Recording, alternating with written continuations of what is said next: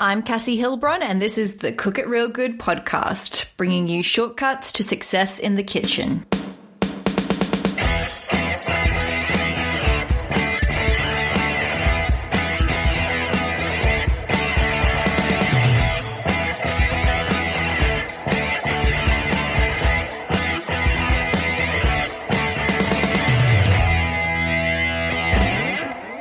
Today's episode is all about food safety.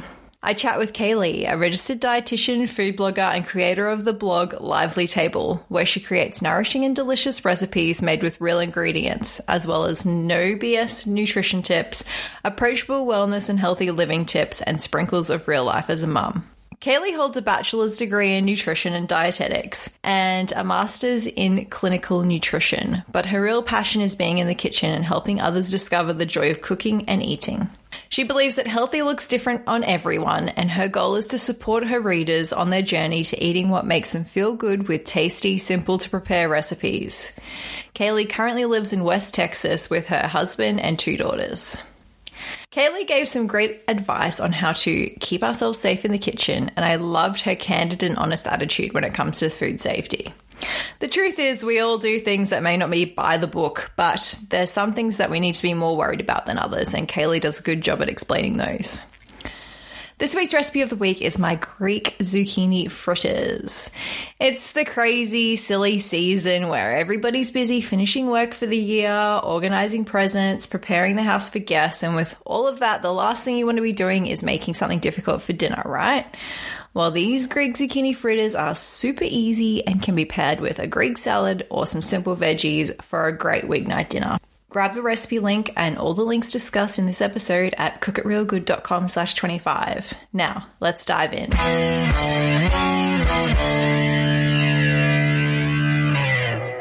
Hi, Kaylee. Welcome to the Cook It Real Good podcast. Hi. Thanks so much for having me on. I'm very excited to get into today's topic, but before I do, can I ask you what your last cooking fail was? Well, one of my messiest ones probably is I was making some butternut squash soup.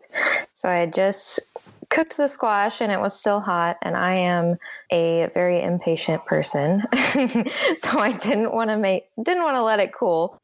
So I just put it straight into my little NutriBullet blender, which was a really bad idea because hot soup tends to create pressure when it's blended up. And so my NutriBullet exploded and I got orange butternut squash soup just all over my kitchen. So oh no, I almost already knew where that was going when you said butternut squash soup. Yes, and I'm still tempted to use the NutriBullet all the time because it's easier to clean up, but sometimes you just got to take the risk, I think. Because sometimes it works fine. So. I know. Oh, man. Yeah, I don't know if I've had a full soup explosion, but yeah, I've definitely had troubles with the blender before. Now, today we're going to talk about food safety. And I must say, about a month and a bit ago, I was really confused because I had just bought like a whole chicken that was packaged up, and it had like a date on it that was the use by or the best before, and it was for like 2 weeks away, but it had been in my fridge for a couple of days, and I just wasn't sure if it was still safe or not. And when I was Googling, all of these different things that I saw was like, if it's raw chicken, it can't be in the fridge for more than 2 days and things like that. And it was driving me crazy that I was like, well, why is there a date on it that's so far in advance and that I can only have it in my fridge for 2 days? So that's why I'm like, I really need you on here to explain to us what the story is and how can we make sure that we're obviously consuming the meat properly, but making sure that we're standing by the safety rules. Yes, for sure. And really that's a big point of confusion is the date on things. And I don't know about in Australia, but here in the US, they're actually working on legislature to clear up the difference between things like use by date and best by date, because it's actually contributing to a lot of food waste, which is interesting.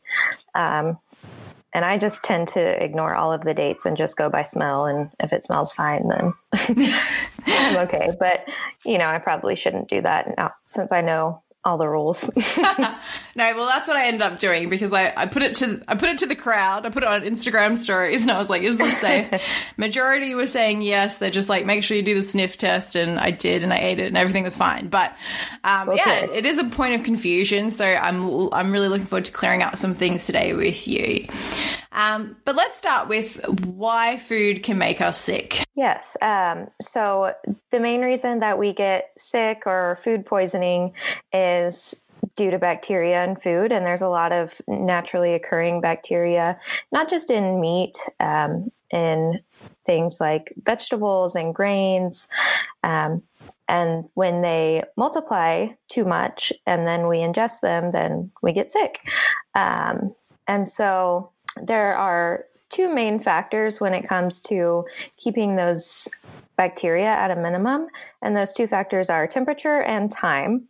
So cooking a food to a high enough temperature will usually destroy the bacteria that can make us sick.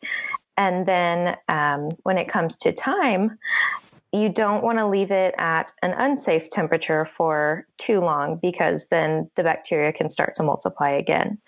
There is a range of temperatures called the temperature danger zone, which is about 40 to 140 degrees Fahrenheit or 4 to 60 degrees Celsius, where bacteria really thrive and multiply quickly. So it's important to not leave food at that temperature range for too long. Okay. Yep, that all makes sense. So time and temperature are the biggest factors that we need to think of when we're trying to prepare food safely. Correct. What about, so like, I think there's like an old school way of thinking where when you thaw frozen meat, you just chuck it on the counter and wait for it to thaw. And also, I guess there's a bit of confusion out there about how to store raw or uncooked meat properly. So how do we thaw it and how do we store it safely? Yes, and I'm sure so many people do that, just throw it on the counter. And I'm guilty of that sometimes too, even though I shouldn't be. But really the correct way and the safest way to thaw meat is in the refrigerator, especially those large cuts around the holidays. People are doing turkeys or big, beef roast or something like that take a long time to thaw. So they really should be done in the refrigerator and stored in the refrigerator in a way that the juices will stay away from anything fresh or ready to eat. So usually the lowest available shelf in the fridge, in a pan that has edges that will catch any juices. And so something like a large turkey will take about 24 hours for every 4 to 5 pounds to thaw. So say about a 15-pound turkey might take 3 to 4 days. So that's not something you want sitting out in room temperature for a day or so while it thaws, because then that's in that temperature danger zone that I talked about. So, and then same goes for pretty much any other meat or fish that you're thawing, which just for a normal meal for 2 to 4 people won't take as long, but it should be done in the refrigerator. And there's another method that is safe is in cold water, not warm like some people do. So just wrap your meat well, and you can thaw it in cold water. I like to do running water if it's a smaller piece of meat. But if it's something large like a turkey, then you can turn it off. Make sure it's cold, so you'll change the water every 30 minutes. And that would take about 30 minutes per pound. Yes, I've tried the water trick. I did it with some ground beef mince, we call it mince. And yeah, it went really well because I was trying to get it to quickly defrost before we were going to cook it that day, and I had forgotten to take it out. It's hard to always plan ahead and take it out long enough to sit in the fridge. So I think that's why most people are guilty of just throwing it on the counter. Yes, yes, yes. And it's not really that hard to fill up a bowl or even the sink with some cold water and submerge it that way. So if it's safer, that's the better way to go about it. For sure. Now, what about when we're prepping food? And I think one of the biggest ones, like we're talking about meat, but I think most people feel irky about poultry. Poultry is the biggest one that gives us the fear factor. For some reason, people are more nervous about poultry than other meats, which, I mean, because most people know that poultry is associated with salmonella. And so, you know, I get that. It can be a little scary. So the main thing, obviously, we always want to do is washing our hands before we prep anything, at least 20 seconds with soap and warm water. And then always washing our hands when we switch from handling something raw, like raw poultry, to ready to eat food. So your fresh fruits and vegetables and things that aren't going to be cooked. And so that can help prevent contaminating food with raw juices. And then, you know, always making sure you're washing your hands frequently after doing things like touching your dog or using the restroom, wiping your nose, especially if you're preparing a meal for a lot of people, just to help prevent the spread of germs. And then, so when it comes to poultry, there's kind of a common, tendency, I guess, for people to rinse their chicken or their poultry. And really, you're not supposed to do that, because then it just spreads the juices all over your sink. So that's one kind of myth about prepping poultry. And then again, when it comes to prepping, making sure you're keeping your raw meat and poultry separate from your foods that are not going to be cooked. So using separate cutting boards, separate knives, and then making sure you're cleaning and sanitizing your surfaces after you handle raw food. So that's some great advice. I don't understand the rinsing the chicken. I know that that's around and I see it sometimes. I'm like, why are you rinsing the chicken? Yes. I don't know. Maybe they think it'll get more of the juice off or more of the bacteria. I don't know. Yeah, it's just going to spread around your kitchen. Yes. All right. And in terms of cooking your meat and poultry properly and correctly, how do we do that? So my biggest advice here is to invest in a meat thermometer, and they don't have to be expensive at all, because that's just the best way to know that your temperature is safe. It reaches a high enough temperature, and that it's done really, which kind of ensures a better meal.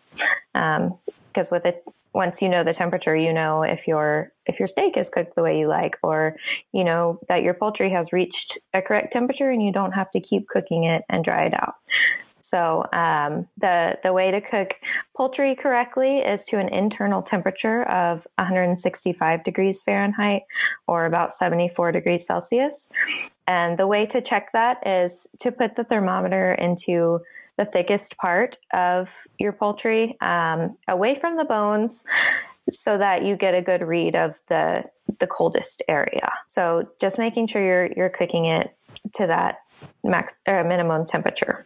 And then I know here in the US, ham is a popular holiday dish, and most of them are already cooked, but you want to reheat them to a minimum temperature of 140 degrees Fahrenheit or 60 degrees Celsius.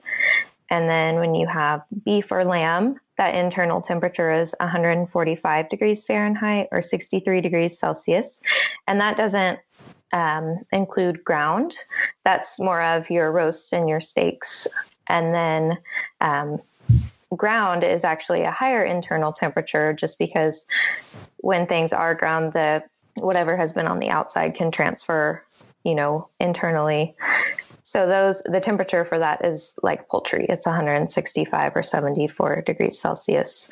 And then with seafood, your safe temperature is 145 degrees Fahrenheit or 63 degrees Celsius. And that's really all there is to it to cook it safely is making sure it reaches that minimum internal temperature. That is great advice. I remember I bought my first meat thermometer maybe a couple of years ago, and it changed everything because I was notoriously overcooking chicken. I was terrified of getting salmonella poisoning. I don't know why. Yes. And I think a lot of people do that and have that fear. So yeah, my meat thermometer is my best friend. Yes, and it's so easy. Like, you're right. If you know what the safe temperatures are, then there's no guesswork in it. You just stick it in, make sure that it's at the right temperature, and you're good to go. Yes. And now a lot of them either have the temperatures right there printed on the thermometer or come with a little chart like magnet that you can stick on your fridge so you know.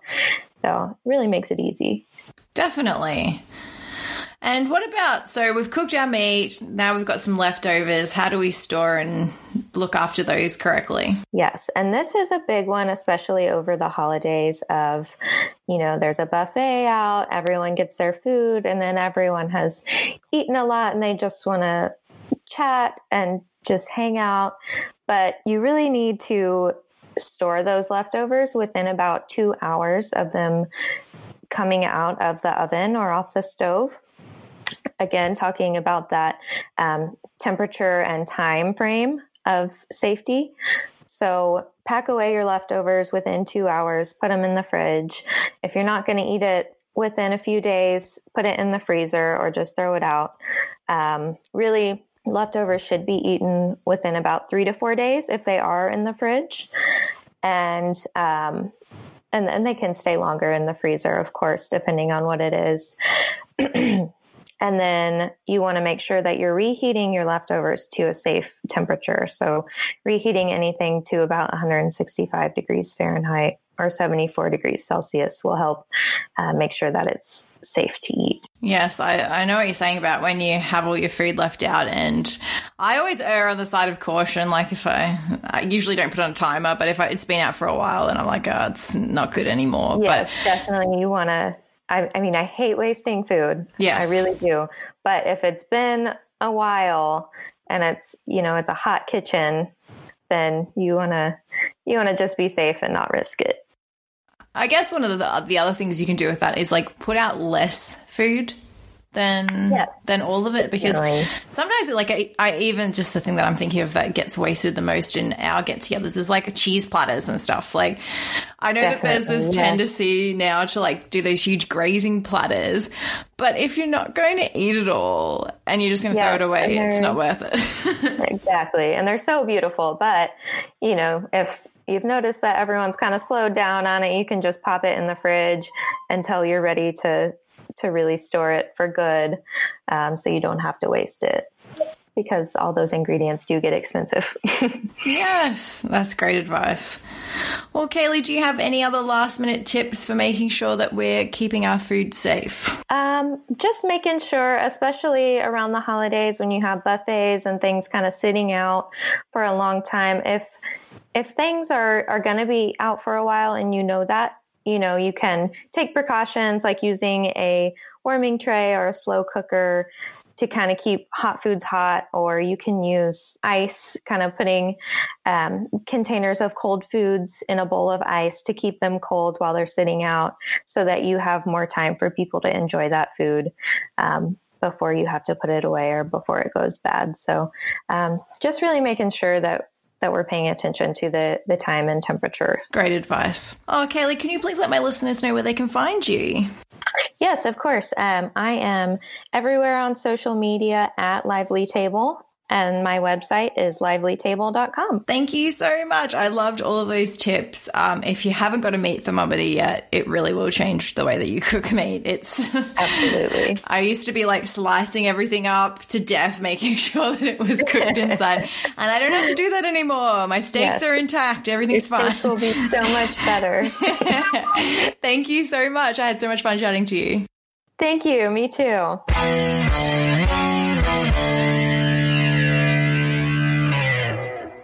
It was so interesting to learn some more practical tips from Kaylee about how to keep myself safe in the kitchen.